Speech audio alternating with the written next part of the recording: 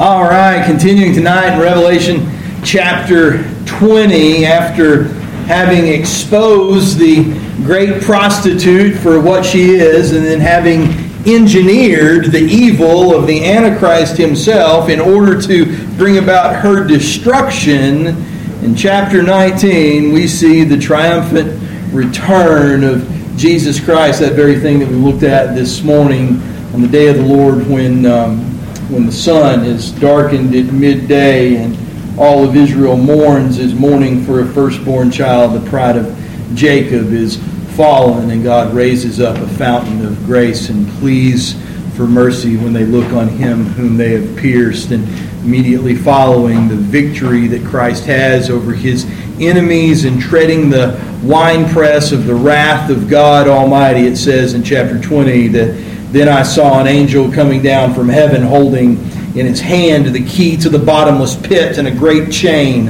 And he seized the dragon, that ancient serpent who is the devil and Satan, and bound him for 1,000 years. He threw him into the pit and shut it and sealed it over him so that he might not deceive the nations any longer until the 1,000 years were ended. And after that, he must be released for a little while. Now, last time we were together, we looked at the binding of Satan and all of that, and all of what that means. The way when he was, it's the ultimate expression of what happens in chapter 12 when he is cast out of heaven to the earth. And the scripture says that a voice in heaven said that there was rejoicing in heaven because the ancient serpent had been cast down and was no longer able to accuse the saints before the throne day and night. But woe to you, O earth, for the devil has come down to you in great wrath because he knows his time is short. Well, here it's not just heaven that is rejoicing, but indeed all of the creation is rejoicing as he has been locked away for 1,000 years so that he specifically might not deceive the nations any longer. Now, if you were kind of like me, and maybe you grew up in a church that had some kind of 2 or 3 kind of basic ideas about the nature of the consummation of the age, but they were kind of soft around the edges and fuzzy and didn't really know quite how they all fit together. If that's the kind of scenario you grew up in, if we're going to be honest with ourselves, most of us that grew up in evangelicalism in the United States in the last 100 years have pretty much fallen into that category. If you grew up in that kind of scenario, you might be looking here and you're a little surprised because you say, what is going on with this whole situation with the nations?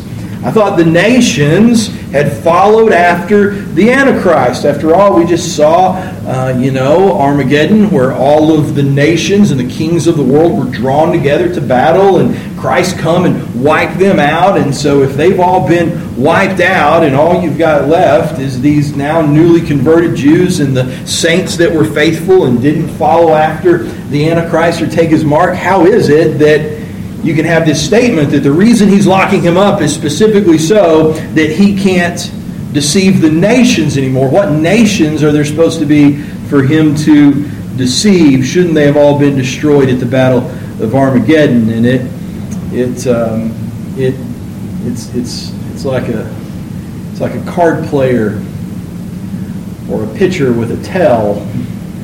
It tells about it telegraphs the way we think and some of our deficiencies in the way we approach the text. And what it often telegraphs is we have a focus in our eschatology that is based solely in the New Testament without all of the background, which quite frankly is the majority of the eschatology in Scripture that is found in the Old Testament. The kings of the earth do indeed come to make war on the Lamb in Armageddon. That's in Revelation chapter 9, verse 19, where it says that I saw the beast and the kings of the earth with their armies gathered to make war against him who was sitting on the horse and against his army. But that does not necessarily mean, when was the last time you saw anyone go out to war? When was the last time you saw any king, any executive, any potentate take his nation to war and take every single one of his subjects with him? When has this happened? We threw the full might of the U.S. government at the Axis powers 80 some odd years ago now, and yet way more people stayed home than went to fight. This is the nature of going to war. The reason you go is because there is something back home that is worth fighting for. There are women, there are children, there are old people. There is society there that is worth fighting over.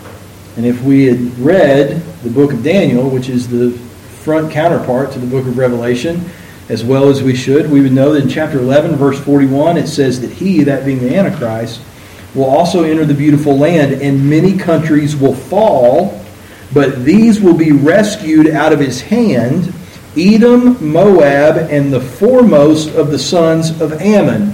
And so when you're reading in Daniel in chapter 11, and you're reading about the battles that occur between the Antichrist and the nations around him in the first 3.5 years of his reign, what you find is not kind of the picture that we often get from eschatology that's drawn solely from the book of Revelation itself, which speaks specifically of the last 3.5 years of his reign, where it seems that you just get this kind of superhuman figure that just explodes onto the scene out of nowhere and everybody kind of bows. That's not the case. There is a very real struggle. There's many very real battles. As a matter of fact, early in his career, he suffers more loss than he wins, and there is a significant portion of the population that are not believers and yet simply do not fall under his boot. And there are plenty of folks that you can look at if you want to go back to World War II as an example, and I think it's a pretty good one because it's the last time in history, it's the nearest to us, that we had a definitive example of little a Antichrist in Adolf Hitler. And when you look, the majority of that fought against him was fighting for the side of righteousness, but there was plenty that fought against him. Stalin, anyone? That was not fighting against him on behalf of righteousness, but was simply fighting against him because they had their own unrighteous agenda that didn't line up with his. And they didn't fall under his boot either. And that's exactly what we see. If you want to see what the post-tribulational nations look like, between both those who were fighting against him because they were the people of God and those that were fighting against him because, by golly, if anybody's going to rule, we'd rather it be us than him, then you see that in Jeremiah chapter 16, verse 14 through 21. In the book of Jeremiah, in chapter 16 and verse 14, you see a description of what the global politic of the day will look like at Christ's return. And in verse 14 it says, "Therefore, behold, the days are coming, declares the Lord, when it shall no longer be said, as the Lord lives who brought up the people of Israel out of the land of Egypt, but as the Lord lives who brought up the people of Israel out of the north country and out of all the countries where he had driven them. For I will bring them back to their own land that I have gave to their fathers." Now it's crazy how the Lord brings you all the same place every now and then. This is what we are seeing being talked about that we looked at this morning out of the book of Amos, in the day that Jacob's pride is broken. Now, when Jacob's pride stood, the Lord was speaking through Amos and other prophets like him and going, "Man, I'm going to destroy you. I'm going to scatter you. You will be no more. I'm going to siege your cities. I'm going to tear down your walls. You'll go straight out through the breaches. They'll draw you with hooks, and you will be no more." And that's exactly what happened in northern Israel. The Assyrians showed up. They did everything that God swore by himself that he said they would do, and northern Israel dissolved. And they dissolved to such an extent that they lost their cultural identity. You understand the reason that we refer to the people of Israel today as Jews is because, with the rare exception of a handful of Levites and a couple of guys from the tribe of Benjamin, the only people that can confirm Jewish ancestry anymore is the tribe of Judah. Because the northern kingdom just went away. Judah got taken into captivity in Babylon, but they were sent back by Cyrus after 70 years. They maintained their identity. They knew who they were. These people, they just dissolved. into the midst of the ancient Near Eastern countries. There are people walking around out there with the blood of Abraham, Isaac, and Jacob flowing through their veins and have no idea. No idea. But the Lord knows. And those that are left alive on this day, when Christ splits the eastern sky and they look on him whom they pierced, are going to find out that they had a heritage that they never understood. And so the Lord says when this happens, it is going to eclipse the events of the Exodus. And no longer will they say, as the Lord lives who brought us out of Egypt, but instead, as the Lord lives who brought us out of the north and out from the midst of the nations to give us the land that he had promised to our fathers. He continues in verse 16 and says this, "Behold, I am sending for many fishers, declares the Lord, and they will catch them. And afterwards I will send for many hunters, and they shall hunt them from every mountain and every hill and out of the clefts of the rocks. For my eyes are on all their ways. They are not hidden from me, nor is their inquiring concealed from my eyes.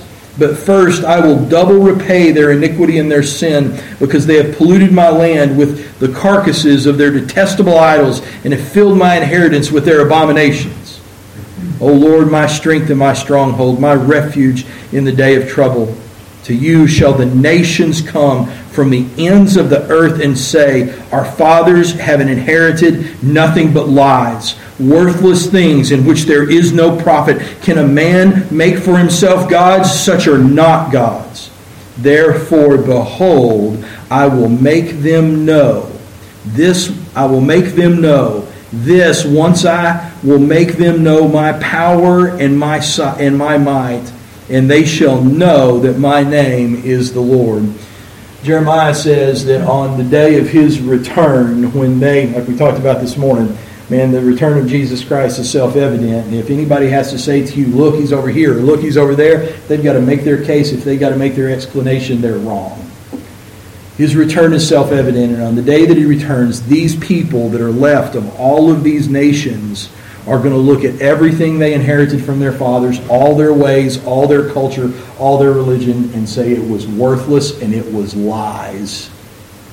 And what is true is what the Lord has done. And the most recent thing he has done is glorify his saints and save his people Israel from amongst the nations. And so if you need hunters to hunt them, we'll be hunters. If you need fishers to fish for them, we'll be fishers. We are going to bring them back with everything we have into the land. This is the geopolitical climate of the day. These people are Gentiles that were unsaved and yet not following after Antichrist when Jesus returns, and having seen Christ in all his glory decide that what they have inherited is lies. They will function to help the scattered Jews back to Zion and bear witness to the vindication of God's sovereign choice in Israel to be the very subjects of the kingdom of which the saints are given to govern. So it looks like this. You know, how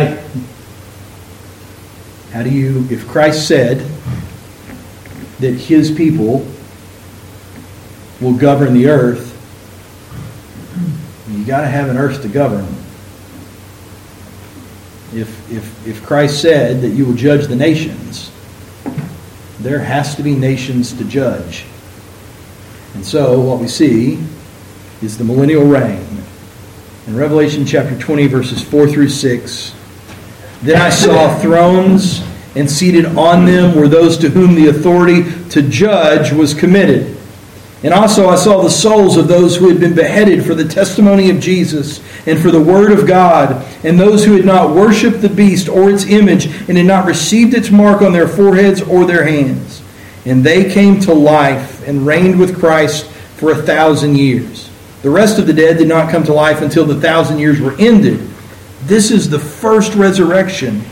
Blessed and holy is the one who shares in the first resurrection. Over such the second death has no power, but they will be priests of God and of Christ, and they will reign with him for 1,000 years." The reality is that upon his return, Christ Jesus will rule the nations of earth, and he will rule them from a throne in Jerusalem. Now, once again, this seems to be right in the wheelhouse for whatever reason, of Jeremiah. And so Jeremiah in chapter 3, in verses 15 through 18, speaks of the rule of Christ from Jerusalem in this way. In chapter 3, in verse 15, he says, I will give you shepherds after my own heart, who will feed you with knowledge and understanding. And when you have multiplied and have been fruitful in the land, in those days, declares the Lord, they shall no more say, this is how we know we're talking about the return of Christ, they shall no more say, the ark of the covenant of the Lord. It shall not come to mind or be remembered or missed. I mean, you got to understand, when Jeremiah wrote this to these people, I mean, it's still a profound, those Jews are still missing it to this day. As a matter of fact, there is a very, very well-funded and somewhat very secretive foundation that is known as the Temple Mount Foundation that, well, nobody really knows what they've got exactly. One of the things, what they intend to do is they are those that say that they are preparing for the day that the Jews once again control the Temple Mount. And they want to, when that day comes, and they know prophetically that it's coming, when that day comes, they want to be basically as ready to go as you can possibly be ready to go. And so they want a situation where basically they've got the temple in a warehouse somewhere.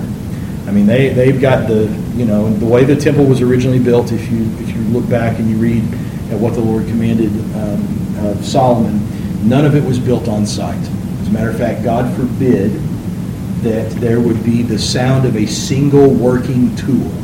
No sound of the hammer, no sound of the chisel on the side of the temple. It was all to be pre-constructed off-site and then assembled on-site. So this kind of works very well into their hands because that's the way it was done the first time. And so they won't tell you how much they've got done, and they won't tell you how much funding they have. But I will say this, one thing historically about the Jews is they have typically been pretty well funded. They have a knack for that sort of thing. And what they have shown is absolutely amazing. If you go down to the Western Wall, to this day, it's been there for about 20 years at this point, you can walk down there, and inside of this glass pillbox that's bulletproof glass that's about a foot thick stands a hand-hammered menorah that weighs almost 700 pounds, made out of solid 24-karat gold. And that's just the lampstand. And they say there's plenty more where that comes from. These people are zealous for the. You understand that, and we're out of time on the notes anyway, so I'll just say this real quick. You understand the statement that there will come a day when literally the Jews will sign a pact with the devil, literally. And what they will do with the Antichrist is they will divide the land for gain, is the statement that is made in the prophets. This is something that Daniel talks a lot about. They will divide the land for gain. And so when you look at Israel historically throughout the years, buddy, the last thing they want to give you is any land. And the reason they don't want to lose any land is because it is the testimony of the promise to Abraham from Genesis 12. I mean, this is it. This is the thing we've been talking about this morning, that look, Israel's a spiritual reality. It has a physical manifestation that bears testimony to that reality. One of the physical manifestations, the big one, is the Jews controlling the land that was promised to Abraham. This is the manner in which they established their place and their authority and the testimony that they are the people of God. And so historically, buddy, you think other people are zealous for their home countries, man. They will claw, bite, and eye gouge for every last little grain of sand they can get their hands on. I mean, historically, the events that occurred at Masada, 380 some odd Jews, I think, something like that, held off 10,000 Romans for 15 years. or just wouldn't give up. And then when it came all the way down to it at the end of the day, they all went, when they knew they were finally going to be overrun, and man, those Romans, they built a siege ramp that, because they had 3,000 feet to the top of this thing, they built a siege ramp that goes like 15 miles out into the desert in order to get up there. And when they did, they all went home and killed their families, and then they all take turns drawing lots and killing each other because it's a mortal sin to commit suicide until they got down to the last guy, and he threw himself on his own sword. He drew the short lot. I mean, they were serious about keeping their stuff. Even in the modern era, every time you see Israel cede any land, and you can look back at all the guys that did it, they die an untimely death just like that. And so you ask yourselves, why in the world would they divide the land for gain? Why would they give away the Holy Land? And I think the answer is pretty self-evident based off what happens in the unfolding narrative. It's never specifically said in Scripture, but they divide the land for gain, and the next thing they've got is the Temple Mount. Now today, Islam makes a big deal about the Temple Mount, but the reality is in their theology, the Temple Mount is only the third holiest site in Islam, not the second or the first. Why would the Jews divide? What in the world would be so important to them that they would give away the Holy Land? And the answer is the Temple Mount. And the reason that they're willing to give away the Temple Mount, contrary to popular belief, is not because they're such religious zealots that they just don't care about anything else but being able to sacrifice these animals. The reason is because they believe the thing that is causing God to not bless them, and by not blessing them, not allow them to ascend to their place of preeminence, is the fact that they can't worship. In the mind of a zealous Jew, sure, it's like the cultist that thinks the world is ending on April the 4th at noon. He'll write any old number on a check that you want on April the 4th at 11:15. Not going to have to cash it. This is the way they look at these things. They think that if they can get that Temple Mount back, it doesn't matter if we give all the rest of the land away. Give us that Temple Mount, and as soon as we can get that temple set back up, we will own the earth. We'll take anything that the Lord sets before us. Critical to that, the linchpin, is the Ark of the Covenant and the mercy seat. And so for the Lord to be able to say to Jeremiah, there is a day coming from you when not only will the Ark of the Covenant not be in Israel, but nobody will even miss it, is a statement that is so far outside of the box for a Jew that it can only speak of a time after the end of the age, when something totally different is going on. It can only speak of a time when the Lord God Himself is directly in their midst. They shall no more say, the Ark of the Covenant of the Lord. It shall not come to mind or be remembered or missed. It shall not be made again. At that time, Jerusalem shall be called the throne of the Lord, and all nations shall gather to it, to the presence of the Lord in Jerusalem, and they shall no more stubbornly follow their own evil heart. In those days, the house of Judah shall join the house of Israel, and together they shall come from the land of the north to the land that I gave your fathers for a heritage. And in that day, when Christ reigns, when He rules over the nations, when they have wept like one weeping over an only son for the one they have pierced, when He sits on the throne in Jerusalem, buddy, they won't be worried about the Ark of the Covenant at all. The covenant stands before them in glorified flesh. Here is the remission of your sin. Here is your propitiation. Here is the one that makes you holy. He will rule for 1,000 years with a rod of iron. And that rule is administered by the members of the first resurrection. For they will be priests and they will reign. And that's where we'll pick up in 2 weeks.